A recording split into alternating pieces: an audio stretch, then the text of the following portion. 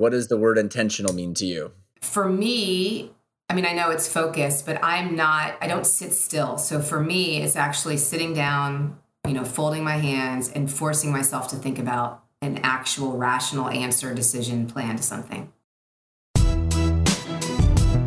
Welcome to the Intentional Growth Podcast, the show that teaches you how to grow the value of a company with an end in mind.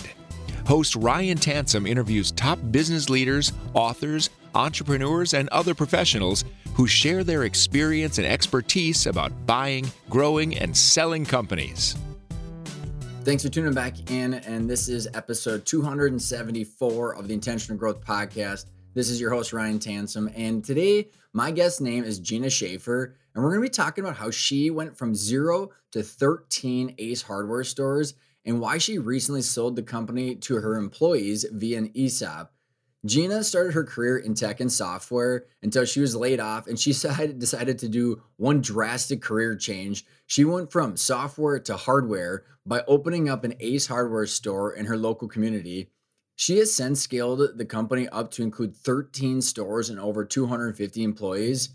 And what was awesome and so intriguing about Gina's story is she integrated her desire to make an impact into her company from the very beginning. Not only did the stores Gina opened bring access to a hardware store where there were no big box shops, an extreme need to renovate the communities, Gina and her husband made it a core part of their strategy to hire recovering addicts and provide them a structured place to work and change their lives to become the best version of themselves. And it's so interesting because Gina said that there were no franchise hardware stores. And so it was big box shops or nothing. And they really were able to make an impact with the businesses that they were creating. And Gina talks about why she started thinking years in advance about her exit and why she chose an ESOP compared to the other options she explored, and how an ESOP fulfilled her desire to enjoy work, create wealth, and make an impact. And the reason I'm personally excited about this show is because Gina literally just did it all on purpose from day one. And I'm super excited because she's a living example of how businesses can change lives and make a lasting impact, but also create wealth in the process. It's so fun for me to hear that people are out there making money, but not sacrificing doing good in order to make the money. Gina's story proves that we can make an impact and create wealth if we have a long-term plan in place and we intentionally make choices to stay in tune and stay true to what we believe is right. I really hope you enjoy this interview with Gina. If you want to find out more about how to stay intentional, don't forget to go check out the Intentional Growth online training, which is at arcona.io. And it talks about a lot about how to be as intentional as Gina has been throughout her journey. Thanks for tuning in. I really hope you enjoy this interview with Gina. Sponsored by Arcona's Intentional Growth digital course. Ryan Tansom and Pat Hobby show you how to shift your mindset away from solving for annual income to focusing on strategies that create long-term value, giving you the freedom and choices to take control of the future destiny of your business. Accelerate your knowledge with 36 videos and dozens of exercises that combine decades of experience buying, growing, and selling companies. Learn more by going to arcona.io or visiting the show notes. Good morning, Gina. How are you? Good morning. How are you? I'm great. I'm so looking forward to this. We were just chatting for a couple minutes, and I think we could have probably recorded part of that because this is going to be a fun conversation.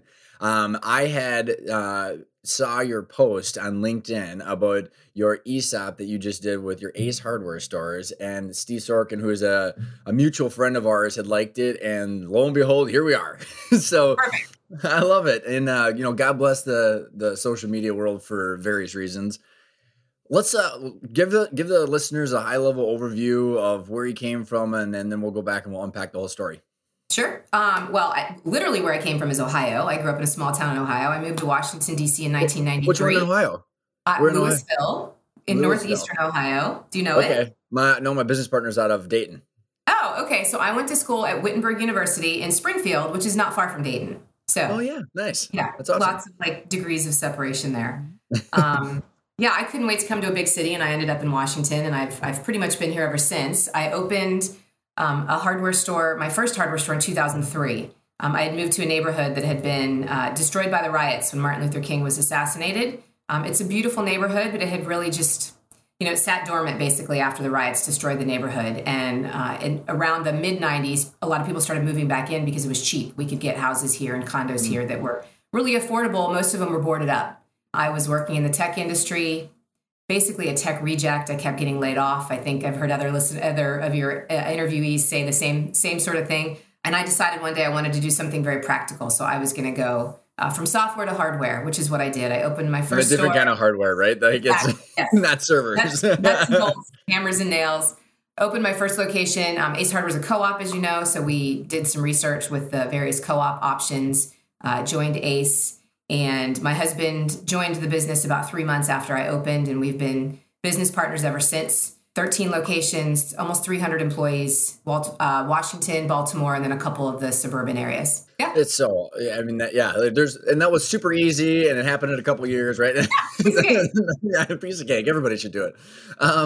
So, why? I want to go back to the researching and the co-op, because I want to get into like a bunch of topics, kind of just to set the stage of like why ESOP from other options when you finally made the transition. But then you integrated things like the hardware recovery program, which is also tied to some of the stuff you talk about. And there, I want to tie into a lot of the whys and your culture stuff. But like even before any of that, like going from software and you're doing this research, why did you start looking at co-ops? Why hardware stores? And, how did the origination story actually take place? Well, hardware started, I needed a job. I mean, it's as basic as that. And there were so many streets and houses in this neighborhood, it's Logan Circle in Washington, that were boarded up. And when I moved into this neighborhood, I actually cried. My real estate agent said, you have to buy in Logan Circle. It's the only place you can afford. And of course, now she's the smartest woman I know because she is the reason that I became, an owner in this amazing neighborhood. So I moved in and got involved with we were dating then, so my then boyfriend got involved with the community association. And the community association's sole purpose at that point was to get rid of the drug dealers and try and attract residents and businesses to this neighborhood. And so we would hear what was going on and what people were asking for. And all of us wanted to be able to dine and shop and recreate right outside of our front door. I mean, just like every strong urban community wants. We didn't want to get in the car and go to the suburbs to go to a big box store to buy home improvement needs, which was the dire need at that time because of all of the boards on all of the windows. And so I'd like to think it was just this lightning bolt that hit me that said, you should open a hardware store. But truthfully, for about a year, I had been going to these meetings, listening to people say, gosh, I wish we had a hardware store. We hear that in lots of ways in our lives, right? I wish somebody would do this. I wish somebody would do that. And one day I just said, why can't it be me? And I reached out, like I said, we reached out to, so there are no hardware franchises. A lot of people don't know that. So all of the independent hardware stores in the country either buy from a co-op or they buy from a wholesaler. And there's really you have to buy from somewhere, just like any other retailer. When you buy from a co-op, you have a lot of support that you don't necessarily get from a wholesaler. So just as an example, the use of the Ace brand, some shared marketing expenses. I think Home Depot's marketing TV expense is something, at one point it was like $300 million a year in TV ads. Ace's is $30 million a year. It was, that's been several years. But my point is it's very small, but it's a lot bigger than Gina Schaefer's TV budget would be. Yeah, exactly. So by choosing the co-op, we have a chance to aggregate purchasing power so that we can buy better, advertising power, training opportunities, all of those things that come along with being part of a larger organization that give us as independent retailers a competitive advantage, or at least a leg up. So interesting. Okay, so I would love for you to give a quick overview of like what a co-op is, and a little context behind this. Gina, is I got a really good college buddy who is now up in the middle upper management of, is it NIACS or NICS? Vern it's this big. I don't know if you've heard of it, but it's a big co-op, and he wrote this book called Rewired about the co-op model. Learned a bunch about it over the last like handful of months. And I would honestly, I was so ignorant from it. It was just shocking. So give us a little bit of your definition and kind of the mechanics behind it, because I think it's super interesting. Sure. You're right. It's fascinating. And a lot of people don't know about it. In fact, most of our funding, ever since that first location, ever since our second location, we have banked with National Cooperative Bank.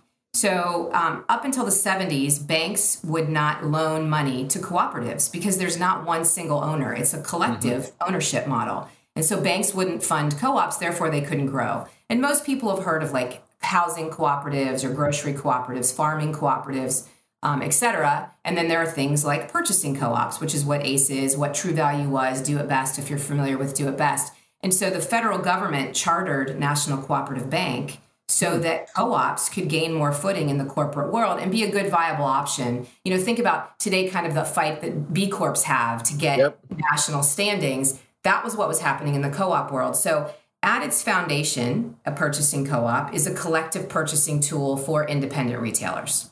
It gives ACE the opportunity to go to a vendor like Milwaukee, for example, or Black & Decker or DAP, and negotiate on behalf of all of the ACE retailers so that we don't have to go do that individually, and those vendors don't have to put up with us individually. Mm-hmm. So I often tell my new hires, if I went to Black & Decker and I said I want to buy some drills, I'm only going to need 100 drills, right? And they're going to charge me X price. Mm-hmm. If Home Depot goes to Black & Decker, they're going to want thousands of drills, and they're going to get a much better price.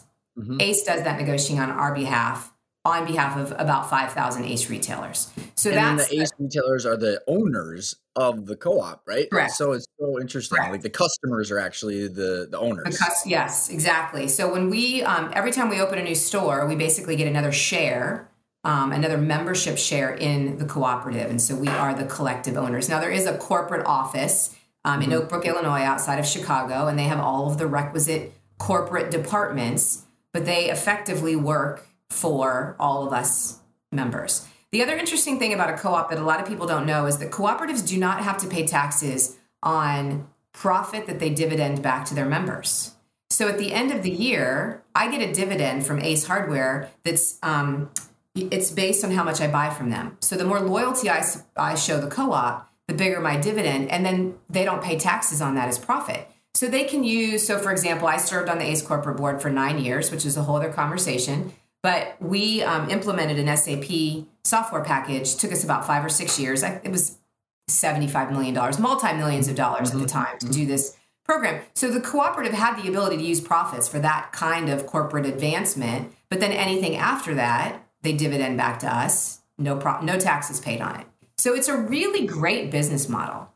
Well, and like you're just getting your customers excited to constantly do business with you. And that's where like I learned, and I won't go down this rabbit hole too much, but that it's NIACS or something like that. But essentially they're like a technology provider for energy companies. And then I realized that like as you was telling the story, I'm like, oh my God, the people that they're helping implement are the owners of the business. So they're like working with how to design. Yeah, I'm like, this is ridiculous.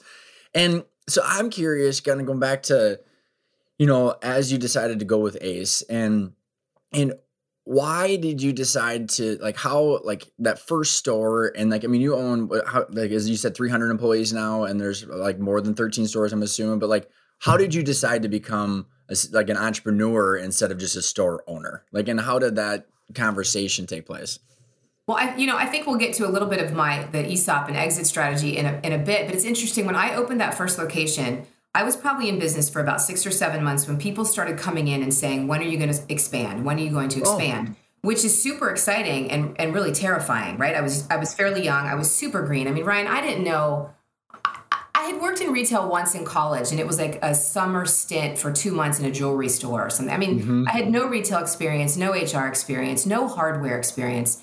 So I was really just I was treading water, trying to figure out how to run this business. And people started saying, when are you going to expand? We had letter writing campaigns from other neighborhoods in the city, like physical letters that would show up in the mail. We had phone calls. We had lots of newspaper articles. It was really, really exciting and also terrifying because there was a lot of pressure for us to get big. And I don't know in hindsight if I ever planned on having more than one. I know my personality, I would have gotten bored fairly quickly.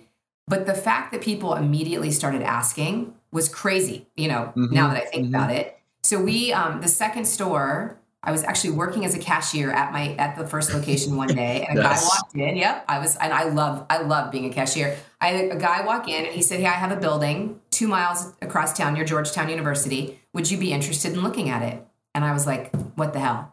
And so I went to see it. Love it. Yeah, I went to see it, and I signed a lease. Probably a month later. I mean, it wasn't a long negotiation process. And so 2 years to the day that we opened the first one, we opened the second one. By this point, my husband had joined me. And then we opened one a year after that. There was so much demand in the city. You know, the big boxes weren't in Washington at that point. They didn't like the city. They couldn't fit in the small neighborhoods with the row house style stores. So they couldn't get the footprint that they wanted. And they didn't see Washington as a viable market, which I find shocking. Ace actually didn't see it as a viable market either. They thought I was crazy. And they also didn't think I would be successful. But there at the time we've grown tremendously, 650,000 people here and like 3 hardware stores in the whole town. 3 tiny hardware stores, not even why? What's the deal behind that? I don't know. Like historically there was a crime in DC and it wasn't the magical place that I think it is now. But there were still lots of people with plenty of money, with plenty of, fixer-upper challenges. I find it really shocking now. I do. Same thing happened in Baltimore. When we opened in the Baltimore market, not one big box within the Baltimore city limits. There still is not a big box hardware store. There's a Target, I think a Walmart, but no big box hardware stores. And when we opened, I think there were 3 mom and pop hardware stores. That's it in the whole city. Also 650,000 people. So interesting. And I, as we get into your growth journey, because like you said, we're going to get into the exit and why you chose that and how that all came to be. But I want to talk about some of the stuff that, as you're growing, Gina. I mean, after putzing around on your speakers page and some of the things that you talk about from like, the culture was such a huge thing. And I don't know, like, where along this journey did you shift your mindset to say, hey, instead of being a store owner, I'm going to be building something that's beyond me, and you started ingraining some of these things like the hardware recovery or then the shopping local. Was there a point where then you started to like grasp on and say, hey, that I'm going to be more intentional with these focuses, or were those things kind of slamming you in front of the face too? Like you're like, oh, that this is just a thing. Kind of curious on the shift of how you started ingraining some of those themes, and be free to elaborate on those themes and what you were doing. Sure. It's always great when you can pinpoint an exact moment when you had this epiphany and you become a real business owner. I sense a little sarcasm in there, right? I might have 1 or 2 of those, but I don't have many of those. So maybe there was some sarcasm. I do remember. So, I read the E-Myth early on. Somebody handed me the E-Myth. And you probably feel the same way. You can read a business book, and if you just take away one little nugget that sticks with you, that book has served its purpose, right? And when I read the working on your business, not in your business, it stuck. I have a terrible memory, and that just stuck in my brain. And I realized that I could love being a cashier, which I do, or I could love stocking shelves, which I find really fun, or I could figure out how to grow a hardware empire in a city that desperately needs hardware. And when I made that mentality shift after reading that book, I would say it was probably full speed ahead. I was, however, smart enough to know that I was still an idiot. And I say that, with all respect, because I know we've built a great business. I immediately hired a business coach to help me figure out what the next steps had to be. And one of those next steps corresponded with needing to put a manager in charge of the second location. So a lot of, I can pick on hardware because it's my industry. It's an old, established family, generational kind of business. I didn't have a dad or a grandpa who handed me my store or sold me their store. So I had to figure it out without those guys telling me what to do.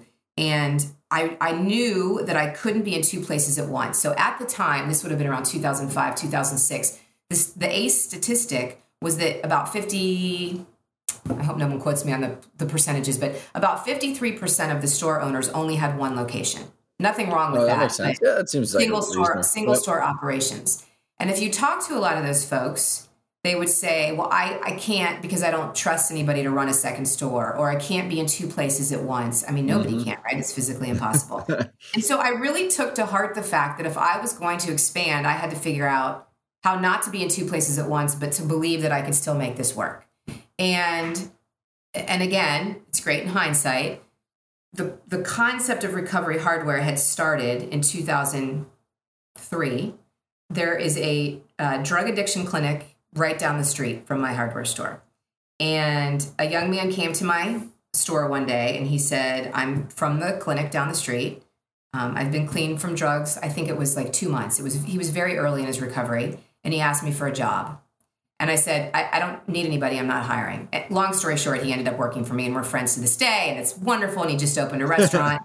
But I trusted him from the very beginning. There were a lot of things that hiring somebody from what would be considered a non-trustworthy background putting him into a position, watching him grow, watching him fail, watching him leave. He left after 11 months and said he'd never talk to me again. We were a terrible place to work. I mean, this whole, we joke about it now, but what it made me realize is that you could trust somebody from a very different background than my, small town Ohio background.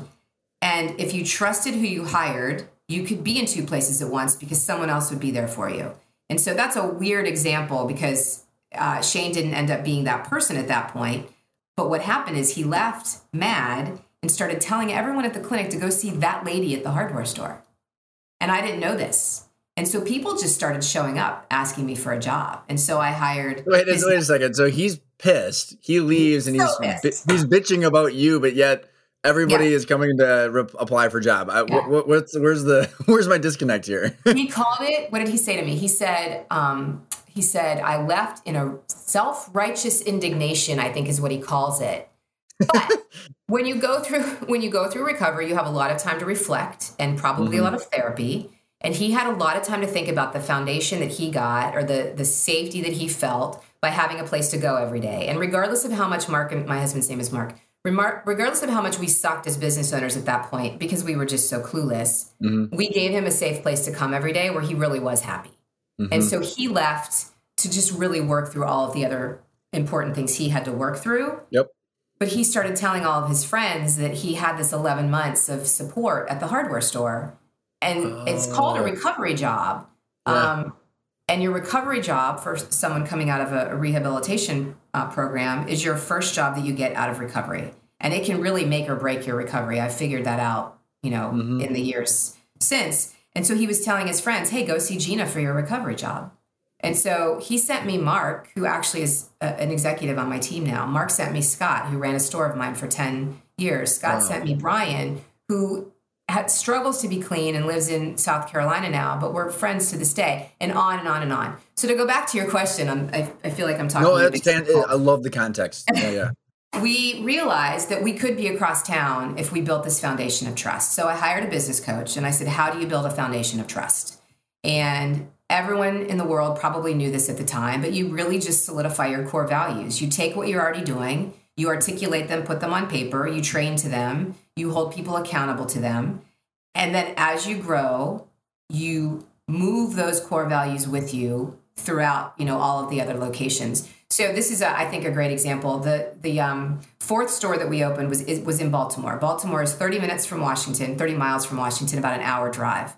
I wasn't going to be there every day. Hell, I wasn't even going to be there every week. No, you wouldn't want to even if you could. No, absolutely not. But we had these core values in place.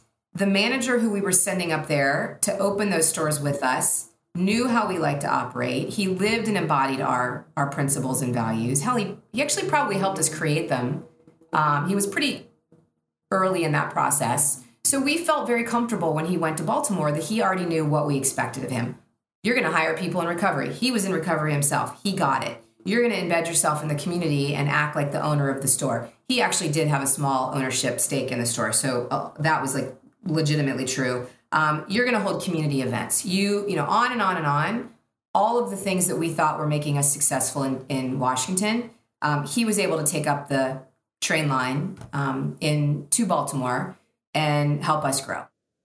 That's amazing. So I have interviewed so many people that they struggle doing that with it, like the trusting in someone to be able to take and run their company or their vision or division. And I mean, these are like highly successful, highly paid people that don't have a recovery background that they're not trusting. Right. And I actually interviewed this woman, Gina. Her name is Allie Taylor, and she's got a PhD in the psychology of business owners. And like literally, through her dissertation, she found that the ability to let go will literally double your company, because like when she saw people let go and like actually let go of control. So like how do you like? Any words words from your experience of like how to deal with that issue just as a control freak business owner that's trying to let other people take and carry part of their vision? So Mark and I talk about this a lot. I think at our core, he and I are both very trusting people. So that's very helpful. I mean, and I say this with no disrespect for somebody who's not trusting. You have to find a therapist or a coach if you're not trusting, because you're right, you can't grow. And that's not a trait that you might have had a horrible past, or you might have had people do terrible things to you. I get why people don't trust other people. But if you want to scale or at least be successful in some way, you have to figure out how to emotionally get past that. I used to say that if I'd hired people I didn't trust, I'd hired the wrong people. So I think there is something to that too, but it's really a balance of can you make yourself trust people? Can you get to a point where you are trusting? And then can you learn how to hire people who you trust so that you know you've done it right? Interestingly enough, one of my long-term employees who's in recovery sat me down one day and he said, "You can't hire people anymore." And I was like, "What? I'm the boss. What do you mean you can't hire people? I hired you." And he said, "You hire everybody, and it's not always good."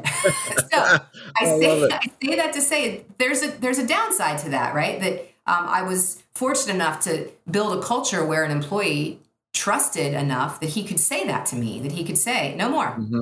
So I don't know if that answers your question, but I do think it does. And I think there's, for a different topic for a different day, but I think the whole trust thing, it's I'm similar to you, where like I'll trust and then get screwed. And then I'm like, oh, that didn't work out. But like, I mean, honestly, people like, oh, you have so many amazing people around you. And I'm like, it's because I went through a lot of really not so good ones. And these are the ones that stuck. But it's like, to me, the process is still worth it to find the good people. I don't know. And maybe you could get cynical over the way, but it's so true. So then one of the other things that you had spoken a lot about is the community and the urban living and buying local, and explain how that theme arose throughout the journey as well.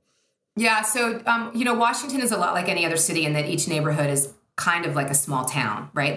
We have main streets through each of the neighborhoods, and the neighborhoods have a strong name and identity. And, you don't cross town to this other neighborhood. You think this one is better, worse, sketchy, whatever. So I grew up in a small town with a strong main street. I like to travel to towns with strong main streets. And often if I'm giving a presentation, I'll say to my audience, close your eyes and think about a place that has a main street that has affected you in some way. It might be a favorite vacation spot, a place where you've lived. Now imagine it all gone.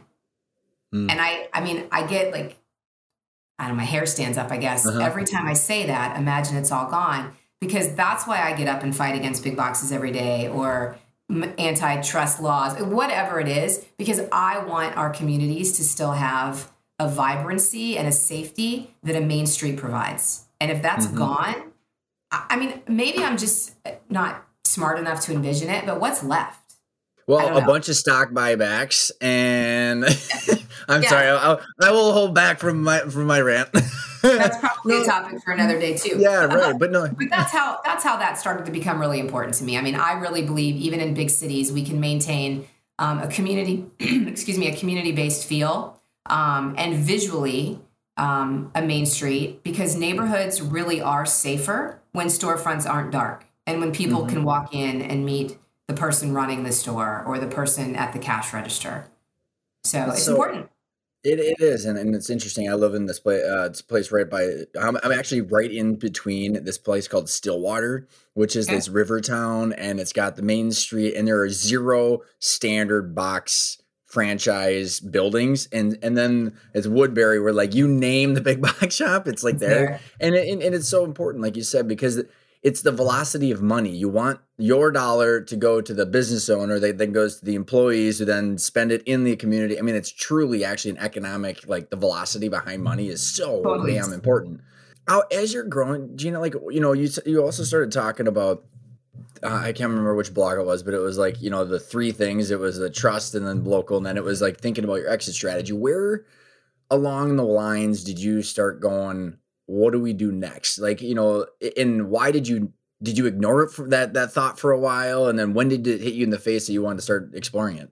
Well, it's a really good question, Ryan, because the first question that people were asking is, where are you going to expand? And the second or third question was, what's your exit? I mean, I was like 36 years old building a business, and people were already saying, how are you going to get out? I'm like, what? And it wasn't hardware people, because hardware people are lifers. Like, those guys knew that when you opened a hardware business, you were gonna be there until the very bitter end. And I hadn't been in hardware my whole life. I'd been in nonprofits and these tech companies. And so I never really thought about it as a lifelong business. Most leases for small businesses are 10 years and there's some options. And so Mark and I used to joke that we would open a store once a year for 10 years, and then the leases would come due, and we'd close a store once a year. I mean, we realize in hindsight how stupid that was.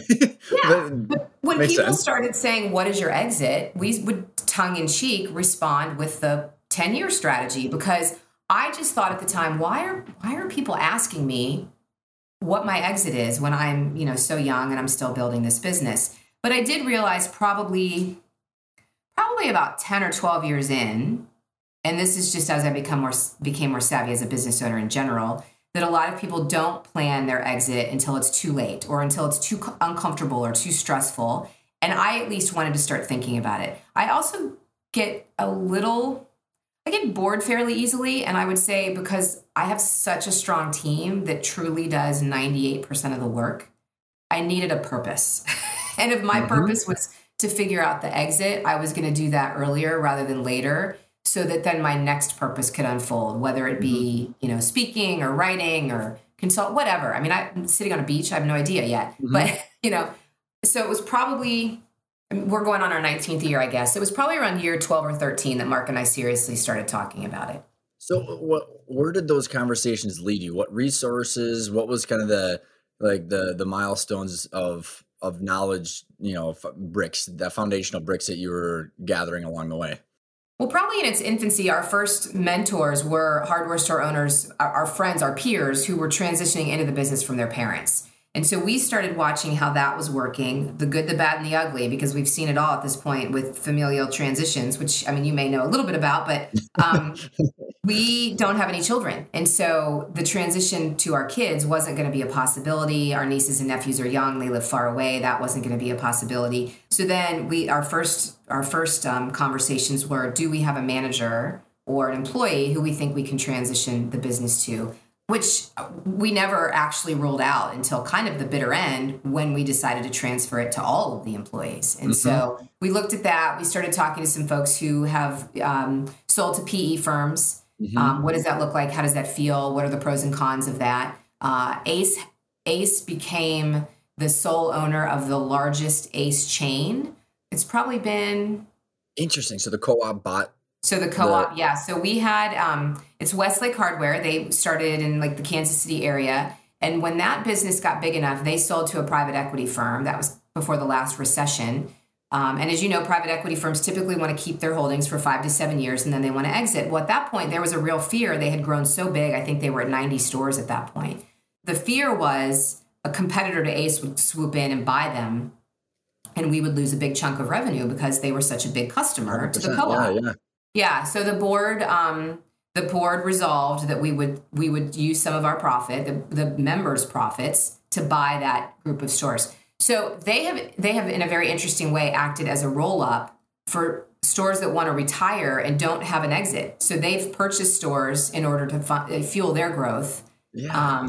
So we talked about that. Would we sell to Westlake? Would they want us? Would they want to be in an urban market with all the nuances that we have? Is there another local owner that has the appetite for growth? We eventually got to a size where we felt like it would be really hard to find a single owner in the hardware business who could just, I guess write the check or even do the seller financing or whatever it might be, right? All of it. Yeah, exactly. Right. Exactly. Our leases are all over the place. Yep. Yeah. Well, and okay, so many interesting points of that is one, like the co-op of Ace. I'm so was before that big 90 store roll up with the private equity firm, which again, I that sends alarm bells to me for the co-op model and how different the model of internal rates of return for the limited partners of the private equity firm. That's their mandate, period. And it's so opposite than the co-op that they allowed that to happen. So what in the corporate docs or whatever it might be to the Ace franchise, or not the franchise, but the co-op, said what you guys should or shouldn't be doing for exit or transition plans? I mean, did they have any say or thoughts in that? No. So prior there was nothing. Absolutely nothing. I mean, we're independent businesses, right? So if you decide tomorrow you want to buy a chain of 13 hardware stores, I have 70% that I could sell you. The rules changed after that transaction. If an owner wants to leverage money. So this is really interesting, and it's been fantastic for our growth. So I told you that we get a dividend at the end of the year. Mm-hmm. That dividend gets given back to retailers, the members, in the form of stock or cash. Okay. The stock is the biggest portion. You get to choose, or do they allocate? No, you don't get to choose. It's like a 60-40 split or whatever it is, 70-30 split. The stock piece stays in a fund. It's I call it a forced retirement fund, and you can't access that money historically till you die, sell, or close. So it just sits there. And unlike stock on the stock market, it does not appreciate. Whatever it is when the day goes in is what it is 14 years from now. Yeah. So there was no way to unlock that value. And those of us that were growing needed better access to capital. And we were growing these buckets of money that was technically ours that we couldn't access. And so the board at that time, when I was on it, adopted a program whereas you could borrow against your stock. I was going to say margin loans. Here they come. Awesome. Yeah. So we have the ability to take that stock money, use it to open a new store, and then pay ourselves back with our future stock money. That's fantastic. That's awesome. So to answer your question, once we put that into place, the membership documents changed. If we were going to borrow money from ACE, they were going to have first right of refusal to purchase the store. Okay. Doesn't mean that they're going to, but it also could potentially take that private equity player off the market or a competitor off the market. If you've loaned, you have to have taken the money from ACE in the first place for them to, have. Actually, it might be I don't think it's in all the membership agreements now. I think it's only if we borrow that money. But regardless, there's a little more of a safeguard. Yeah. So then, super interesting. When you were going through those different, private equity versus internal transition, and that makes sense too, that as you got too big, that someone's not going to be able to structure the deal to decide to the price that you need. How did you start viewing the valuations with each of the exits? Did you start going, okay, how are companies valued, and specifically ACE, did the co-op and corporate have any kind of baseline framework for you to make that decision? Then you're viewing the different options and the prices that they were offering. That's probably the biggest education I've had, and I still feel like I don't understand it all. Mark functions as our CFO, and thank God he knows the numbers and understands that stuff. Everyone values things differently. Are we valued based on revenue? Are we valued just based on assets? We have the nuances of the multiple leases. Does that devalue because they're all over the place and cause work, et cetera, and so on? We've purchased so we have one store that did not work that we closed. So we've had 14 over the last 19 years. Of the 14, we've purchased 4. So we had a chance to experience firsthand how you value a business in decline, how you value a business bigger than any of our other locations. We worked with a third-party evaluator to give us their opinion. Obviously, the sellers always have an opinion and some sort of formula we ask them to provide.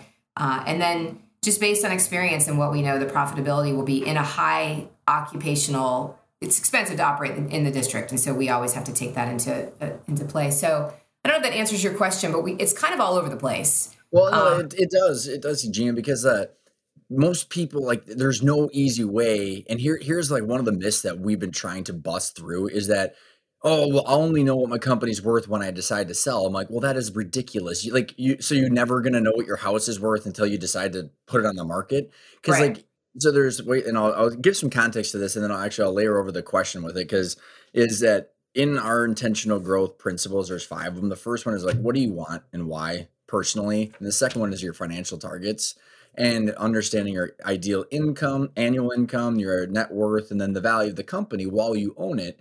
But if you're not going to sell, it has to be valued based on the risk of your cash flow, essentially. And that's it. And until there might be a premium paid by Home Depot if they bought that from, bought the 90s stores, or a private equity firm that's got a different play that they're doing. But somehow it's got to start on this financial level that's just mechanical in nature.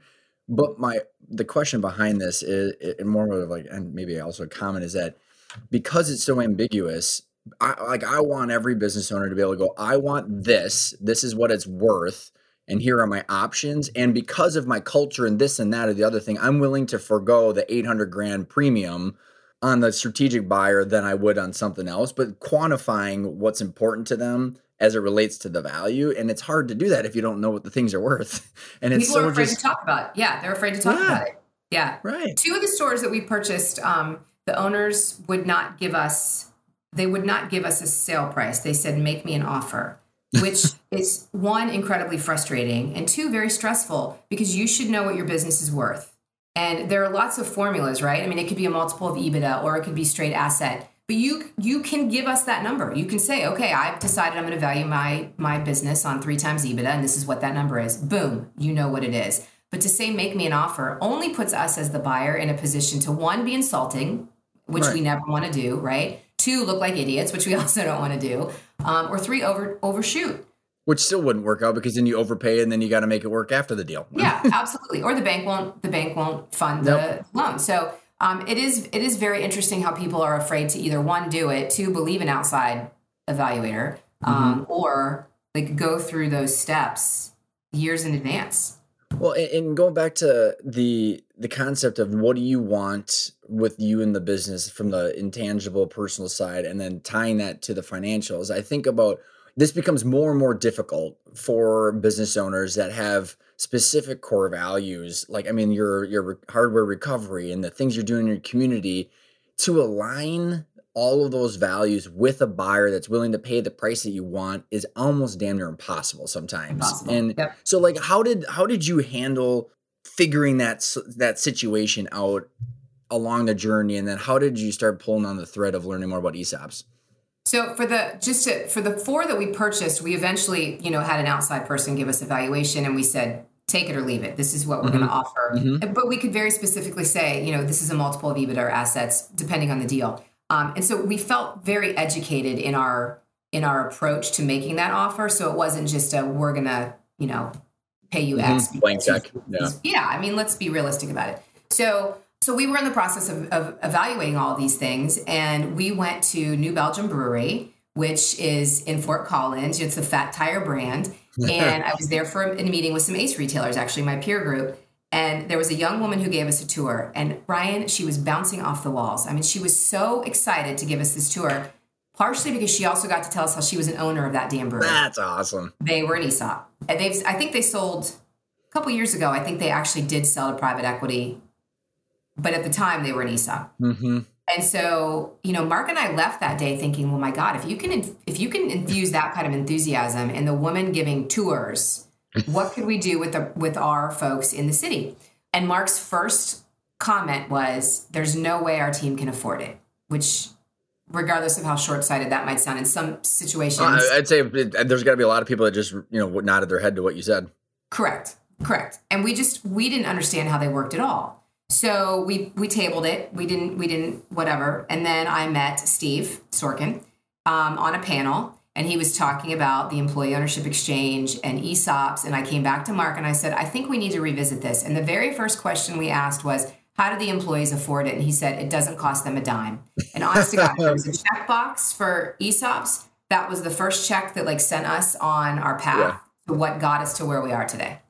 Yeah. The employees don't have to pay a dime. And by the way, the company doesn't pay any taxes afterwards. No taxes. Fantastic. Wait a second. Tell me more, right? I mean, you have to be kind magic. of... Yeah. So describe how long did the ESOP education process take you? I mean, and what were there any barriers for you and Mark that you guys had to overcome? So it took us, I think it was probably March or April of 2020 when we seriously started putting pen to paper and figuring out if it was going to work. Can I pause you there for a second? Yeah. So April 2020, after the world shuts down, all the big box shops are still open while I don't know whether you were mandated to shut down. So nothing going on, and you're just, hyper focused on this ESOP thing, right? Yeah, right. It was exactly like that, Ryan. I went back I couldn't be a cashier. I was a runner. We were considered essential, and I'm, so incredibly grateful for that. And my team was so incredibly grateful to have a place to go. And we don't need to dwell on COVID, but that caused a whole lot of issues for a small business like mine. One very specific one, which people seem to find funny. No one opens an independent business with enough phone lines to handle a pandemic. So the phones, this was me with my headset on for the people who can't see me. I was Judy answering the phone at the switchboard for 7 months at the same time trying to figure out how to plan an ESOP. That's awesome. That's What how a it great works. story. So Yeah. other than that obstacle, like, what were some of the other things as you guys were talking about this, that were there any hurdles you guys had to mechanically overcome, or some things I that you don't thought were interesting? I don't think there were hurdles in terms of challenges. There's just hurdles in terms of the checklist. And so we had to make sure that all of our finances were aligned. All of our stores were independent LLCs. They had to be rolled up to, Mark would be so mad if I couldn't say S or C Corp, but we had to be rolled up into one company. We had to find a bank that was willing to fund it. And this was perfect because National Cooperative Bank not only understands co-ops, but they understand ESOPs, and they love that's Mark awesome. and I, and they're huge champions of ours. So they immediately jumped on board to be our funding partner. And then we had to put together the team. So there's a team that an ESOP is comprised of, which is, an outside consultant, an independent trustee who works on behalf of the employees, attorneys for that person. I can't tell you how many lawyers everybody had a lawyer. I think my dog had a lawyer. So we had to put together that team, which wasn't hard. I mean, I think there's very few people in the country that are really ESOP experts. And they all seem to know each other, fortunately. So you can find the good and the bad out fairly quickly. And so we put together that team. I would say, so we closed on the ESOP deal. We told our team in July. So July of 2021. So that was the time frame. Wow, that's a pretty relatively fast time frame, and especially with all the other craziness going on, did you ever think twice to say, hey, like maybe there's if you're already borrowing money from Ace, maybe just the fact that they were the first right of refusal, but did you ever think like, hey, strategic buyer, private equity firm, especially private equity in the last 2 years have just pounded on everybody's door that's got any kind of size of a company?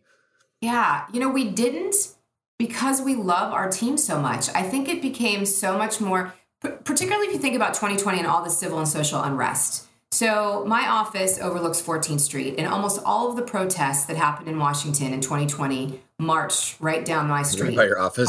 Right in front of my office. And we would do two things. We would either essentially close the store and walk out on the sidewalk. We would invite our customers and staff to come walk out on the sidewalk with us so that we could participate in the protest if you wanted to, right? Which was very impactful for our employees who really wanted to and felt like they were stuck in their job. And we had customers, they felt the same way. They thought it was so cool when an associate would say, hey, I'm going to go stand in the street in solidarity. Do you want to come with me? So it was very moving for us as business owners. Or we would open our windows and we would like shout out the windows, like, I don't know. I always felt like I should have curlers in my hair. I don't know. I felt like one of those people on TV, like curlers in my hair, maybe a cigarette, like, hey, I'm with ya. A great picture. I love it. That was always my visual. Anyway, that made us even more aligned with the idea of an ESOP, because we felt like if anything was going to help make a difference in income equality, social inequality, all of this crap that as a country we can't seem to figure out, the ESOP was an answer. And if that was the small thing that Mark and I could try and do, and it might not be, who knows? But that's what we were going to do. It is, my listeners probably get sick of hearing me talk about it, because I have no vested interest other than the fact that like it mechanically works, and it's a bipartisan policy. The business owner doesn't pay, or the business doesn't pay any taxes afterwards, and then the employees don't have to pay it, and the employees get rich after time if everybody's growing value. The inequality is like the biggest issue from our economic growth, and it just is amazing how it unlocks everything. And what I find interesting, based on what you said at the beginning, is so the co-op doesn't pay taxes on the dividends it gives you, and then the ESOP doesn't pay any taxes on those dividends, and then so the money just keeps rolling down. That's amazing. That's the plan. Yes. Yeah. That's amazing. So how did your employees take it? And it's a complicated thing that you probably spent, listen to you talking about multiples of EBITDA, and you were just a hardware woman back only 19 years ago at a cashier. And so you got there through almost 2 decades of hard work and learning and, blood, sweat, and tears. How did your employees react when you said, hey, we're doing this thing called an ESOP and you're an owner now? The reaction was all over the board. We had absolute blank faces, like, what the hell is this woman talking about? We told our 4 key back office leaders first, and one of them immediately thought that Mark and I were leaving that month. And so we knew right away we had to nip that in the bud. And so that was a helpful reaction from him, because it just made it easier. The next group that we told was the 38 store managers and the back office team and assistant managers. And I gave them a speech. It was like 15 or 20 minutes, just like sort of, I asked them to indulge me in a little bit of history and walk them through the path. And I probably cried like 4 times. So I think they understood the emotion of how important it was, with the caveat that I wasn't leaving right away. I have some folks on my team who've worked at ESOPs before, and the next day we traveled around to all the locations to talk to all of the employees. And it was really cool to meet the ones that understood it, because they were already helping the younger associates or newer associates understand what it is. It's a really weird concept. It also doesn't mean that you're automatically the boss or you're automatically making more money. There's so much of what it automatically doesn't mean that you have to try and explain what it does mean and what the value is, even though some people would wish that it was those other things, right? I mean, it's a long-term, slow play. Yep. Well, it's so interesting. Like you and I were talking about before we hit record, that like through our training, I mean, hundreds of people that have gone through it are like, they gravitate in principle to ESOPs, because there's so much bullshit out there about what it is and that's not true. And like, the only way I've said it, Gene, is like, it mechanically puts zero more risk on the operations of your company than there was before, because it's just a cap table ownership transition, not a management role, which is the big problem that so many people have, is like, they're burnt out. So they want to exit. They want to do an ESOP. And you're like, wait a second, you still have a sucky executive team and you don't have a strategic plan. Your finances suck. So like, by the way, it's not going to solve your burnt out misery. Like this is a ownership value equity transition, and people don't get it. Yeah, they don't. Even, Mark and I had to really sit down and discuss what our transition, because it doesn't solve the transition plan for us. It just solves the exit piece of it, right? So how does that happen? And I'm technically ready to retire, and he kept saying, you have to fire yourself. And we would argue about it. Sort of, I mean, we don't argue much, but he would say, just fire yourself. I'm like, well, first of all, that's not a logical response. What is the logical? That's not a plan, Mark. Come on. Yes. Have you ever worked with a spouse? I mean, you have all sorts of Yeah. So, so then we had a chance to say, well, okay, we need a new CEO in order for Gina to fire herself. How long is that going to take? What do we have to do before we hire a new CEO? Who helps? I mean, so it's all of those, I call it the adulting that has to happen. I have to be the adult in the situation. Mark has to be the adult in the situation. No one else is going to do it for us. So then we could talk about what those steps are. And if we get to the end and we're successful, and I want to announce to the world I'm firing myself, then I can do it and be like, it can be a real thing. So are you still planning on sitting on the board, or like what's the, maybe give a slight overview of like the board structure, and like, because you mentioned something that I think is super important to note, that your cashiers aren't voting on whether you're going to acquire another building or another business or not. Like, so there is a normal level of control that's held. So maybe would you indulge us for a couple minutes? So typically ESOPs will transition over time depending on the access to capital and what the buyout has to be. And so we sold 30% first. The business will pay that down over the next, it could be 10 years, but hopefully it'll be more accelerated than that. And then the plan is to sell 19%. So we'll still have majority ownership by a couple percentage points. And then at that point, we will put together, we will have hired a CEO. We will put together an actual board that we will sit on, because then the next step is selling that final 51% when we're completely gone. So it will probably be, I'm guessing, 5 to 6 years before we get truly to that transition point. Is there a reason you didn't do the 100% to begin with? Because really just we couldn't get enough. We couldn't get a big enough loan for the value of the business. Got it. That makes a bunch of sense, because the stat out there right now, I believe, is like 90% of ESOPs that are done go 100%, because and I hadn't heard that. And again, this is going to be way more mechanical than most people want to care about. But like when you're just if you're a pass-through entity and you're not 100% ESOP, the tax benefit, if you make distributions to yourself to pay your taxes, you have to make a distribution equal proportion to the ESOP, because the ESOP is a partial owner. So what happens is people go like, okay, well, I don't want to have this idle money sitting there. Right. But it's interesting that you but it works out great, because it's like it allows people to get that mindset to be marching towards a bigger goal too. What are your hopes for this, like long term? I mean, have you thought like what do you think this can be? Well, I think, interestingly enough, the pandemic increased awareness for small businesses. And so I was not necessarily at a point where I wanted to grow, but I think this could be a vehicle for growth for a team that's younger, more energetic, ready to really tackle the next layer of the competitive landscape. So I hope that I hope it's an opportunity for us to acquire more stores, open more locations, but more importantly for the consumer to understand that they need to continue to support Main Street and for us to be a viable player. I mean, that's the thing that freaks me out the most, that eventually people will just stop shopping at any brick and mortar. And then, what happens to my 300 teammates and what happens to the landlords that we're supporting and, the trickle down. Mm-hmm. So that's my goal, is that we transition out in the next 5 years or so to a professional management team that lives and breathes our values and wants to grow. You had mentioned that you get bored easy and you also need and are aware that you need a purpose. How are you working on that topic as you're looking towards the horizon? Well, I got really fortunate. Several years ago, ACE started, it was called the ACE Center of Excellence, and it was a training institute within ACE where a couple retailers were being paid to provide keynote addresses and training around the country. We have a fairly well-known customer service philosophy, ACE does, and so, other businesses wanted to hear about it. I was fortunate enough to be added to that roster. That program no longer exists, but what it essentially did was give me a foray into the National Speakers Bureau and a bigger platform from which to give presentations and speeches. And I really love that. So I'm hoping to do more of that on a bigger level in the future.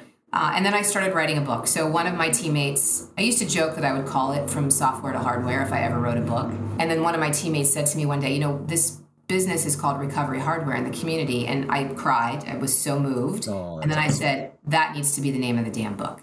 So I am about 3 months from finishing it.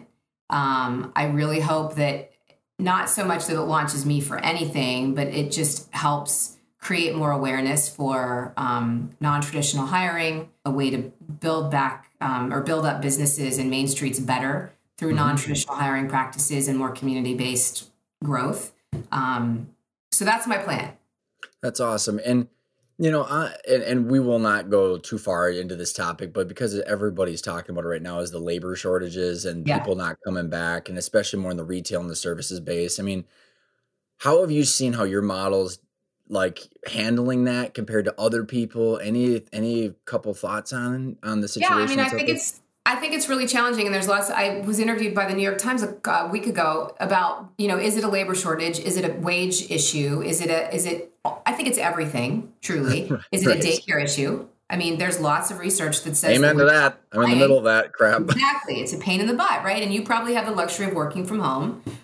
You don't have to be at a job because you're the cashier, and so I think it's all of those things. We have historically been really fortunate to be called a high road employer. We've always paid higher than minimum wage. We've advocated for an increase in the federal minimum wage. We've paid for benefits.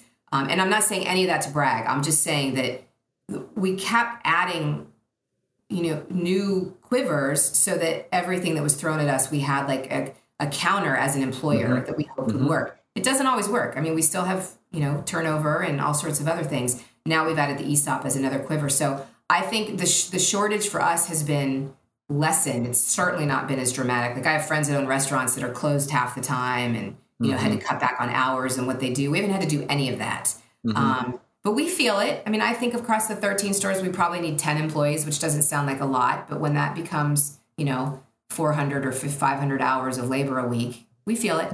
Yeah, absolutely. Yeah. And super helpful. And like you said, the arrows in your quiver. I mean, like you say, I love how you say it's everything. Arrows, yeah. I know, and I don't worry. I mess up. I mess up analogies all day long, and I actually end up saying the opposite by accident. And they're like, "I think you meant the opposite." I'm like, "Yeah, whatever. You understood what I meant, right?" You got it. No, I think it's. There's a book called Think Again by Adam Grant, and he just says that things are not that simple. It's not binary. So like actually saying it's complicated, actually people go, yeah, you're right. It is. It's not just like one thing. It's not the one answer that we always want to blame, but this has been, Gina, so fun. I love to ask 2 questions to wrap up the call. One is, what does the word intentional mean to you? For me, I mean, I know it's focused, but I don't sit still. So for me, it's actually sitting down folding my hands and forcing myself to think about an actual rational answer, decision, plan to something. Awesome. And then if people want to find you, your speeches, the YouTube, your book, where do they find you? So right now it's GinaSchaefer.com. It will eventually be recoveryhardware.com, but they can find me there. Same thing for LinkedIn. Gina Schaefer is my real name. I mean, my name on LinkedIn. And then all of the stores, if anyone was interested in just what the stores are doing or what they look like, they're all named after the neighborhood they're in, but they can go to acehardwaredc.com and they can get a list of the locations and just see some of the fun local stuff we do and how we present our brand in the local market. Gina, thank you so much for coming on the show, and thanks for everything you're doing. It's I love it, and I'm excited to watch the journey you're about to embark upon. Thank you. This has been great.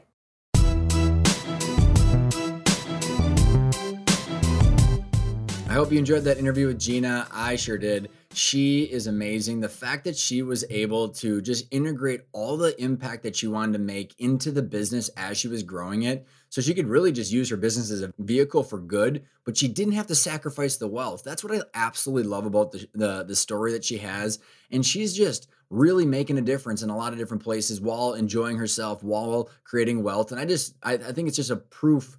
It's a great example, and it's proof that conscious capitalism can be something that everybody can enjoy. It doesn't mean it's right for everybody in their circumstances, but I think that if we focus on what we want long-term by creating wealth, enjoying work, and making an impact, if we have a long enough timeline, we can accomplish the things that we want to and not having to sacrifice one of them. So many people think that you have to sacrifice the wealth if you want to make an impact, or you can make an impact, but then you're not going to be able to make a bunch of money, or you make a bunch of money and you're going to have to sacrifice certain things as far as the impact that you want to make. And I just don't believe that's true. And it's proof through Gina's story that if you think about the long-term plan, the things that you want to do, and then march towards it and explore your options, what you want is possible and highly likely if you're going to march towards that focus.